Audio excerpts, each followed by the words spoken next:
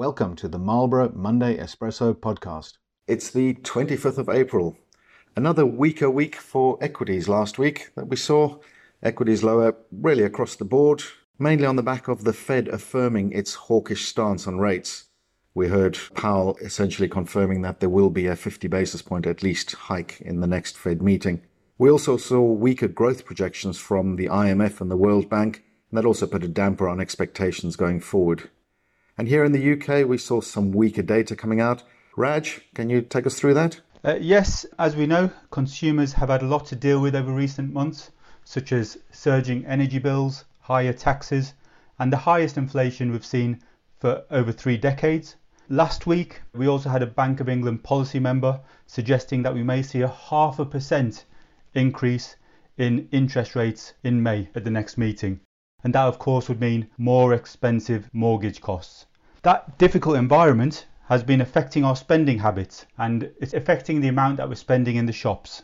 Last week's consumer confidence survey showed that confidence had fallen for the 5th straight month and is currently at its lowest level that we've seen since the recession in 2008.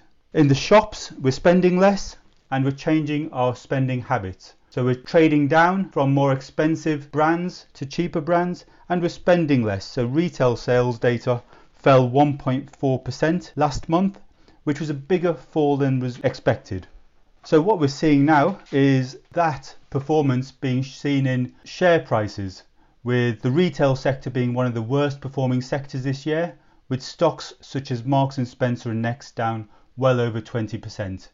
Now, with consumer confidence at an extreme low and inflation at well over 7% here in the UK, if we have seen a peak in inflation and inflation starts to reduce, then some of these areas that have suffered the worst falls may well be due a rebound, but that of course won't be widespread in this environment. The companies that will do best will be those that will be able to pass on those price increases and maintain those profit margins.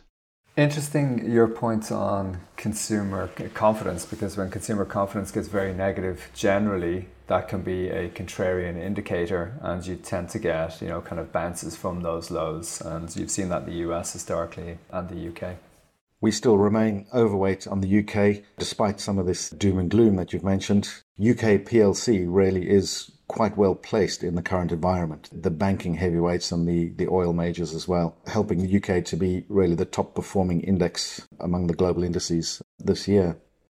Bringing it around to the bond side, bonds also had a weaker week last week, really pricing in further rate hikes, further inflation to come. Despite those weaker growth projections, bonds not yet pricing in any sort of recession. Coming back to the equity side, we saw the start of the Q1 earnings season in the US. 20% of companies reported last week. What can we take away from that so far, Nathan?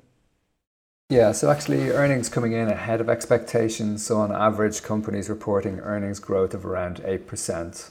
So some positive news on that side, seeing some good numbers coming through. Yes, the earnings coming through above forecasts, as expected. Analysts do tend to lowball their expectations, but the proportion of companies beating and the scale of the beats slightly above average. Of course, though, the big earnings week is this week, right? Yes, we've got a lot of big names reporting this week. So everybody will be focused on the likes of Amazon, who are reporting their figures. Facebook are reporting their figures. We've got Twitter as well. So yeah, the big focus on those numbers this week, because they're obviously big stocks within benchmarks. Something else that's starting to be spoken about in the market is dollar strength, or perhaps the weakness of other currencies, particularly the UK and Europe, currencies weakening versus the dollar. That creates a slightly added incentive for the central banks in Europe and the UK, perhaps to raise their rates sooner than they might or higher than they might. That, though, increases the risk of potential policy error, the risk that rates go up too far or too soon and starts to cut off any economic growth. So certainly something to keep an eye on. In the meantime, though, those weaker currencies mean that the returns of foreign holdings are actually boosted. So the sterling-based returns of US equities, for instance, higher than it would have been otherwise.